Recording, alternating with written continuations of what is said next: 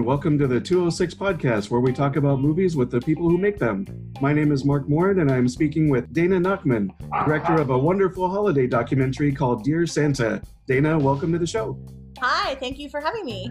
Absolutely. Thanks for being here. Now, Dear Santa follows the United States Postal Service's Operation Santa program over the course of a holiday season.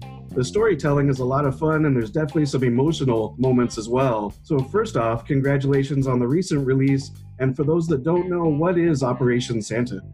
Well, thank you for having me. Operation Santa is it's the more than 100-year-old program of the United States Postal Service dealing with all the letters that get sent into Santa every year. So hundreds of thousands of letters get sent into Santa, Santa North Pole, 123 Elf Road, all sorts of different addresses. And for more than 100 years, the USPS postal workers have been dealing with them in one way or another. And I learned about this via a book that was sold at the post office that my mom bought about 8 years ago. And the book was so cute, but I thought, oh my God, this would be an amazing film. And every year I wanted to do it. And every year I didn't have the guts to call USPS. And then finally I said, okay, I'm calling this year. And I called them December 2018, and here we are.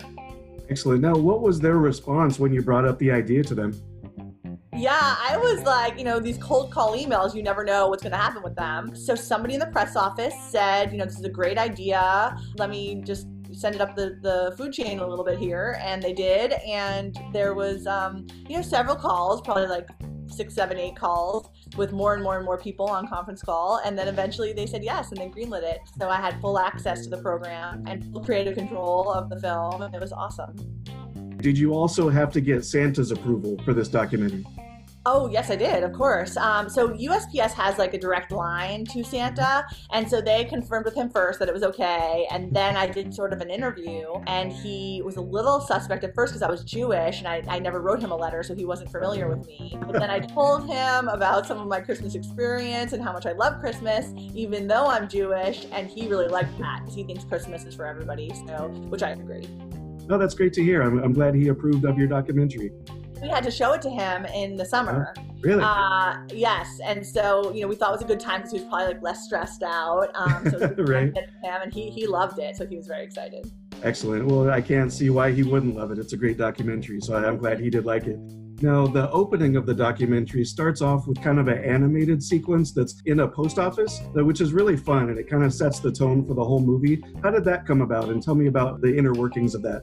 Sure, yeah. So we start the film off with a bunch of kids describing the world of Christmas, and we were deciding whether to actually have a kind of a fiction narrative version of it, and we had actually budgeted for that and everything. And then I was worried about depicting Santa and all the problems that could arise from that. And then I thought, why not have kids tell the story? Because that's what I think we all love about it, about Christmas, is that it brings us back to our childhood and how we felt as children. And so then, so we kind of had them tell the stories about how they interface with Santa, how they communicate with Santa. That's through the letters. The letters then get put into the system of the United States Postal Service. And then after we got through the kids, we went into this Postal Service warehouse in New York and we watched the letters go throughout the system. Oh, cool. And then our amazing graphics team animated part of that process. And it made it, I am very fascinated with the Postal Service inner workings. I love shooting that in there, and I love looking at the footage. But I think adding the playfulness of the animations tie it together with the kids at the beginning also. Yeah, what was the process of choosing the letters and the kids and the families? How did that develop? Yeah, so it was an interesting process that we probably hadn't fully thought out beforehand because we didn't really have all the information. So one thing was we had to wait until the letters were written and sent into the USPS, right? So that all of those started happening usually after Thanksgiving. So we were kind of twiddling our thumbs all through the beginning of November wanting to shoot and really didn't have any letters. So when the letters started coming in, then we realized that part of the deal with the USPS was they had a couple of deal breakers for giving us access, and one of them was that we could never really have the access to the personal identifying information of the letter writers. So they had to redact all the letters before we got to look at them. So we did look at them, but we didn't know anything about the letter writers. Sometimes we would know their first names, but that was it. And if I was interested in them, they would then write a express mail letter that we kind of all came up with and sent it express mail to the parents of the letter writer saying, hey, your kid's letter has caught the attention of a filmmaker, Dana Nachman. Here's her email, here's her phone number, call her if you're interested in her her project. And so then we were just like waiting by the phone for people to call us, and it was a little stressful. And you know, we had like some of our favorite letters were like, oh my God, if they don't write us, we're gonna die. We want them so badly. So we're lucky we got a good handful of letters that people, you know, probably about, I mean, we probably had like 30 letters that people did respond to us for, and then we just wanted to pick and choose so that we had an array of the different kind of storylines, because the letters all really are on this huge spectrum of, you know, very poignant, very emotional, funny, fun, and we wanted kind of a smattering of all of them. So then once they said yes, that's when we started booking our tickets, our plane tickets to fly everywhere, and our hotels, and it was pretty hectic, the whole scenario, really. Yeah, one thing that I really liked was there was a really wide variety of stories and kind of across the country, across demographics, it was pretty all over the place. It made it for some really, really interesting, fun, and, you know, like we mentioned, very emotional stories as well. Now, did you have much of an opportunity to get to know these families and these kids as you're working through the project? You know, I think I got to know the elves a lot more than I got to know the families, really, to be honest. I mean, I spent some time with them, but I wouldn't say I know them really, really well at all. I mean, but the elves are the ones that we really, so once Santa got his elves and we focused on them, we spent a lot of time with. And I mean, I was just on the phone with one of them right before I called to you. Oh, nice. So, yeah, so they're, so I'd say more on the elf side than the kid side. Now, one of the storylines that's kind of woven through comes out of the wildfires in California. Is that something that just kind of came up through that process of back and forth with the letters, or like how did that develop? Because that was one of the more kind of emotionally hard-hitting storylines in the documentary. Yeah, that was a good insight. It did not follow the same trajectory as the letters. So what happened was when in October, end of October last year, we had a kickoff meeting at the United States Postal Service headquarters in Washington, where myself and my producer Chelsea and I flew in for the day, and we had this big long meeting about Operation Santa, like around this huge table with all different people of the high ups at the USPS. And one of the presentations to us was about their operations that they do around natural disasters. So whether it's wildfires, hurricanes, really anything, they have this like FEMA-like operation where they go into shelters and they find the people, figure out what their address is, make sure they can get them their mail, which can be all their insurance documents, their prescriptions, all the stuff. So when there are natural disasters around Christmas, they also bring in letter writing kits for kids to write to Santa.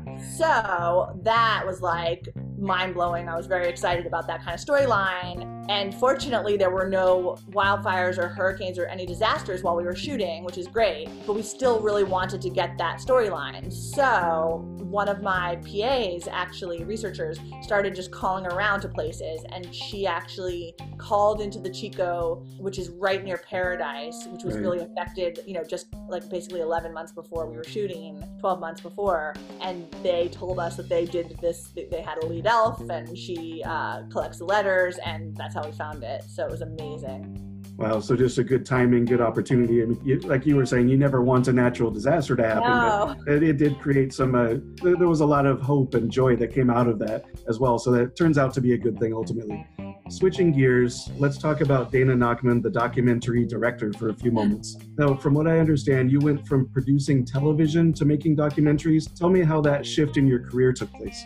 So yeah, I was a television producer for a long time, and in 2002 I got assigned a documentary by my boss. I had been doing stories that were like 90 seconds up to like 5 minutes tops, and he said, hey, I'd like you to do a 60-minute piece. And I was like, ooh, that sounds stressful and hard, you know? But I did it, and I like fell in love with it. I mean, it was so great to be able to sink your teeth into something so much more. And it really is a very similar process, you know, just bigger. So I fell in love with that, and they ended up giving me 2 more to do at the station. And then as I still worked at the station, I had done a series on a wrongful conviction in Bakersfield, California. And when the guy who was wrongfully convicted got out of prison, we were having a beer, and he said, hey, I was just one of many people that this happened to. And I said, no, I had no idea. He's like, yeah, at the hands of the same DA. And I was like, really? He's like, yeah.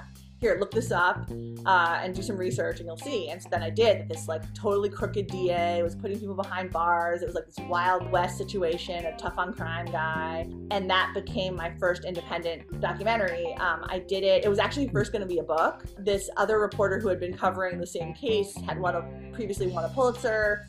And he and I were going to write a book together, and I was kind of his little apprentice doing some of the research and interviews. And then he got really busy. He worked for the LA Times, and he got really busy and didn't really want to work on it as much anymore. And so then I was like, why am I writing a book? It doesn't interest me. Why don't I do a documentary? And so I grabbed one of my colleagues at NBC, Don Hardy, and he and I made it into a documentary, and that was our first independent documentary. It went to the Toronto Film Festival and then got bought by MSNBC Films, and that kind of launched my career in documentaries. Don and I worked together we did 3 films. I think at one point, like, he quit NBC first, and then I quit it after. We would do kind of both at the same time. And then after a while, there was just too much work. It was making the films, doing the journalism, and also I had kids. I was like, something has to give, and the film isn't giving, and the kids aren't giving, so so the TV station had to go. And then, so that's how it started. Your previous work, as we're talking about it, includes films like Bat Kid Begins and then Pick of the Litter, which was picked up by IFC Films straight out of the Sundance Film Festival. And then you were eventually asked to turn that into a limited series for Disney Plus. Like, tell me about that year and a half window where that was taking place.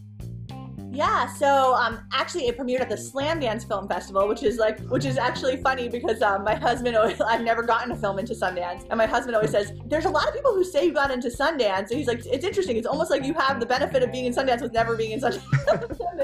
That's funny. But yeah, so both Bat Kid Begins and Pick of the Litter premiered at the Slamdance Film Festival, which is an amazing festival, and I love it. And then it got bought. It was awesome. And so Slamdance, for those who don't know, happens at the same exact time as Sundance in the same exact place, Park City. Yeah. And Pick of the Litter was the first film that was bought that year out of either festival. So I remember our agents and IFC, everybody was really excited to like have the first film go and also it be from Slamdance. So that was really cool. So it sold within 48 hours of its premiere. It was great and went theatrical, and it was just awesome. And then rumor has it, somebody told us when Disney Plus called that Bob Iger had seen the trailer. This is secondhand, I don't know if it's true. He had seen the trailer and loved it and wanted it for their what would become Disney Plus. And whoever on the team said, look, it's already bought, and we can't have it. And he said, okay, well then have them make a series. So, which was such an amazing experience. They partnered, Don and I, with ABC Studios, and we made a 6-part series for Disney Plus, and it was a great experience. I mean, if and we're actually, to be honest, we hope to do the same thing for Dear Santa, to make a series for out of that. And I mean, when you have a story that's so much fun to tell, I mean, just the thought of being able to tell it again is awesome in a different way. Oh, that's really cool. And the Pick of the Litter series is available on Disney Plus right now, right? So people could go. Yeah, it's on Disney Plus right now. And then I think a second window just opened for the film. And so it's on Netflix also. And it was so funny. I had a funny story the other day that I got a news alert about Pick of the Litter. And it was like this best on Netflix top list. Like, do you ever read those? Like and it was a top 100 films on Netflix. And so I was reading down, and it started at 100. And I was kept going down. I was busy. I was in the middle of things, and I kept going. I was like, why did they put? I'm at number 15, 10, 5, and I'm like, why did they send this to me if it's not even on there? And then it was tied for first place with Spotlight. Really? Oh, wow. That's amazing. So that was a crazy experience. I was like, whoa, that was nuts. So you've had quite a good run with that film and then into the series as well. So it sounds like from what your plans are that you could have the same type of success with Dear Santa as well. Now, to me, it seems like your signature as a director is these heartwarming stories that really get into your emotions. Is that something you look for in your stories, or is it just the magic of filmmaking coming into play? It's a good question. I think, it's funny because my first 3 films are pretty different from my last 3 films. So it's almost hard to talk about all my films in one sense. But I think I am looking for something. I think, people always ask, how do you choose the topics that you make films on. And I think like, we have a lot of ideas, like when I first met my husband, I had this binder I would carry around. He's like, what is that? I'm like, oh, it's my story idea folder. And he always thought it was very funny that I had a story idea folder. And so like you always had a lot of ideas, like clippings from things that you might read or ideas that people might tell you. And the ones that just kind of don't go away are the ones that end up happening. Like that you can't shake them. Like you know? And so I think like Witch Hunt, my first film about wrongful conviction, I mean, I'm so taken with the thought of wrongful conviction and just the thought of being like plucked out of your life and plucked out of society, losing your family, losing your kids, all this stuff. And so that is very emotional. So I think it has to have some kind of emotional component for me. And then, but when you fast forward to Dear Santa, which is tonally much happier, a film, much more joyous. I mean, deep down, it has a message of like, it talks a lot about poverty in America with this glossy, fun approach to it. But I think, you always are getting at something. So my new way of thinking about emotions and how I choose what I do is I really want you to laugh, cry, and get chills in my films. Like, and so maybe when I was younger and newly starting out at filmmaking, I wouldn't have had the audacity to say that, like, that's my goal. But like now I would say that I have to feel like you're going to get all three of those feelings, or else it's probably not worth me taking the time to do it. Right, and you had mentioned at the beginning of the interview that, what did you say, Dear Santa was a thought that you had for about 10 years. So that's definitely an example of one of those that really stuck with you. And are there any that you're really thinking that could become that here? I mean, you don't have to like reveal anything that you might not be able to talk about, but do you have some of those things that are kind of in that mental pipeline? Gosh, I mean, I don't think at this moment I have anything that I love like I love Dear Santa.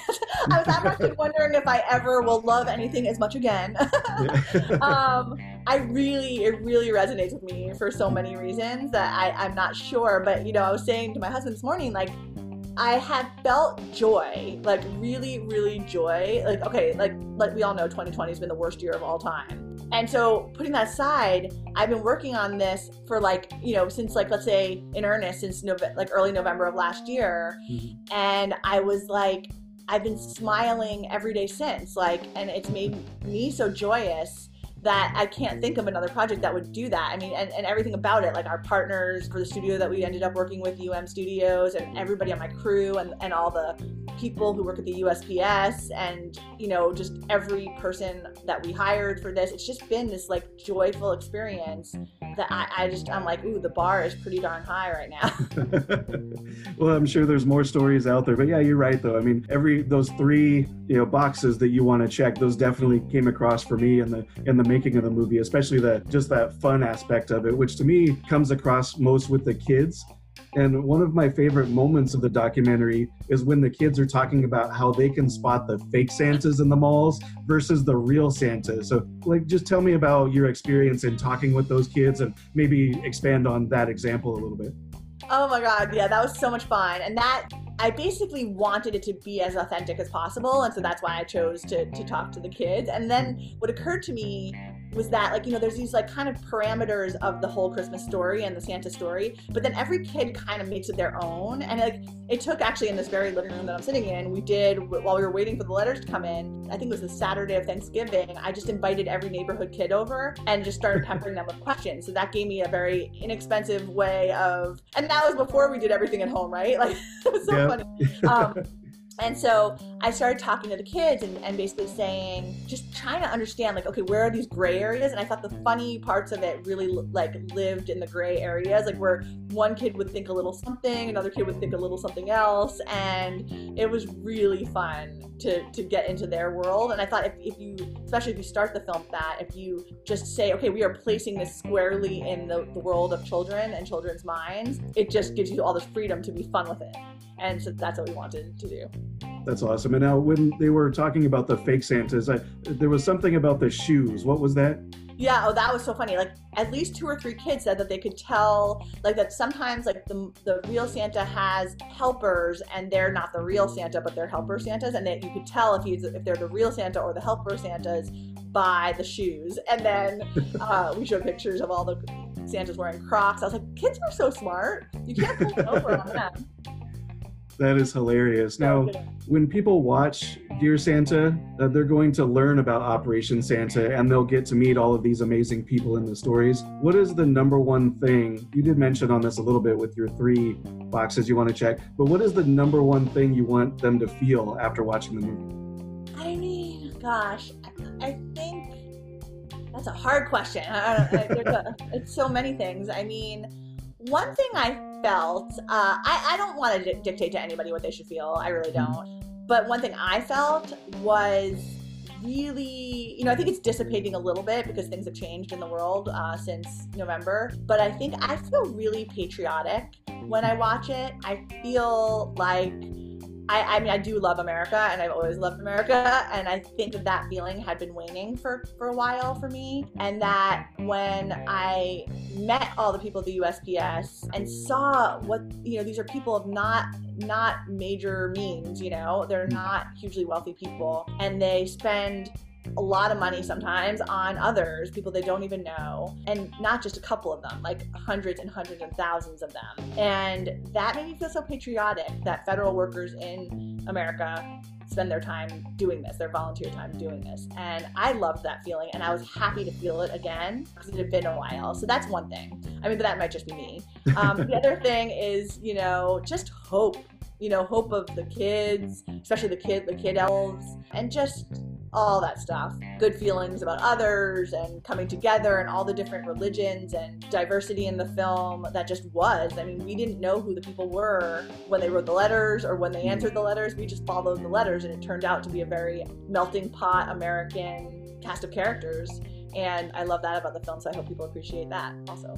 Oh, that's amazing. Now, 2 of the things that I got out from watching the movie, just regarding the population of people in our country and the, using the examples that you show, is just the generosity and then just the gratitude as well, coming from both sides in both directions. And to me, that, in the same way that you're talking about, it kind of reestablished my faith in the country, the people, what it means to be a citizen and a community, and just helping each other is really what it comes down to. And we all know this has been a pretty crazy year, and we all emotions have swung all different directions. So it was nice to see something like that where it says, okay, there are a lot of good people out there, and that's what we want to look for, and that's what we want to depend on.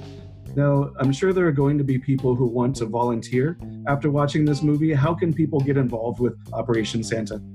Yeah, so the best thing to do is to go on to the USPS's Operation Santa website, which is USPSOperationSanta.com. The letters are coming in every day, but there's so many volunteers, elves now, that they get taken almost immediately. And there've been last year there was 12,000 viable letters that got adopted, or a little less. So far now, last I looked, there's almost 20, and it's only been 1 week today. So it's a massive amount of helpers, elves who are coming up, and letters because of the need, I think. So I would say first go on to that and become an elf. I am going to save my elf giving until the week of Christmas, and since I'm Jewish, I'm not really very busy on the 23rd, 24th, so I'm going to do it then, because I feel like kids write late and then people kind of get too busy to be elves. So that's my little hack for this. I would say do it late. And then also, if you're just frustrated and you can't find letters, some of the people in our film that we highlighted, I think they're seeing many more donations, and they'll do all the hard work. So if you just want to donate to Santa's Knights, KNIGHTS, you'll see in the film, Damien's an awesome guy and has awesome things, and there really is a Santa Claus. He's also another nonprofit that we worked with in this, and anybody can contact me and I can connect them with these people. Awesome. And I'll have links for all of those things on the podcast page and the website page. So thank you for expanding on that. I think a lot of people are, you're already saying a lot of people are on board with that. Now, where can people watch the movie right now? Sure, yeah. Anywhere you buy or rent movies, it should be there. Amazon, iTunes, Vudu, really, I think anywhere you would want to buy it, it would be ready for rental and purchase. Now, I know the initial release said in select theaters as well. Are there some places where people can see it in theaters still? Yeah, there are. I don't think a lot of theaters are open, but there was last I looked, 30 different cities had them. But I know there was supposed to be one or two here in California, and they closed before they were open because there's new restrictions. Right. So I'm not clear of how much people can go to theaters, and maybe it's safer to stay at home. Yeah, that's what I was just going to toss out there. I'm not necessarily going to advocate people go to a theater right now, just, the way I'm looking at things. But yeah, they can definitely rent it on, like you said, Amazon, Vudu, and what have you. So, I feel like Dear Santa is the perfect way for people to get into the holiday spirit. And as we talked about, we really need that right now. So thank you very much for making this documentary. Do you have any last thoughts about the movie? No, I just love it so much. I mean, it's really hard to overestimate or overstate how filled with joy it made me creating it, and I hope that goes out of it and you can see that when you watch it. And I really appreciate you having me on and spreading the good word. I think it showcases America in a great light. I do.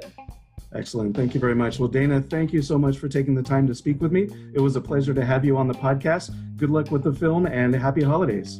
Thank you. You too. Once again, Dear Santa is now available to watch in select theaters and on demand. Go to dearsanta.movie to learn about the film and to see how and where you can watch it today. This is the 206 podcast, where we talk about movies with the people who make them. Please subscribe, leave a review, and share on social media. Any way you can support the podcast is very much appreciated. You can find podcast episodes and all my movie reviews on 206.com. Thank you for listening. This is Mark Morin on the 206 podcast.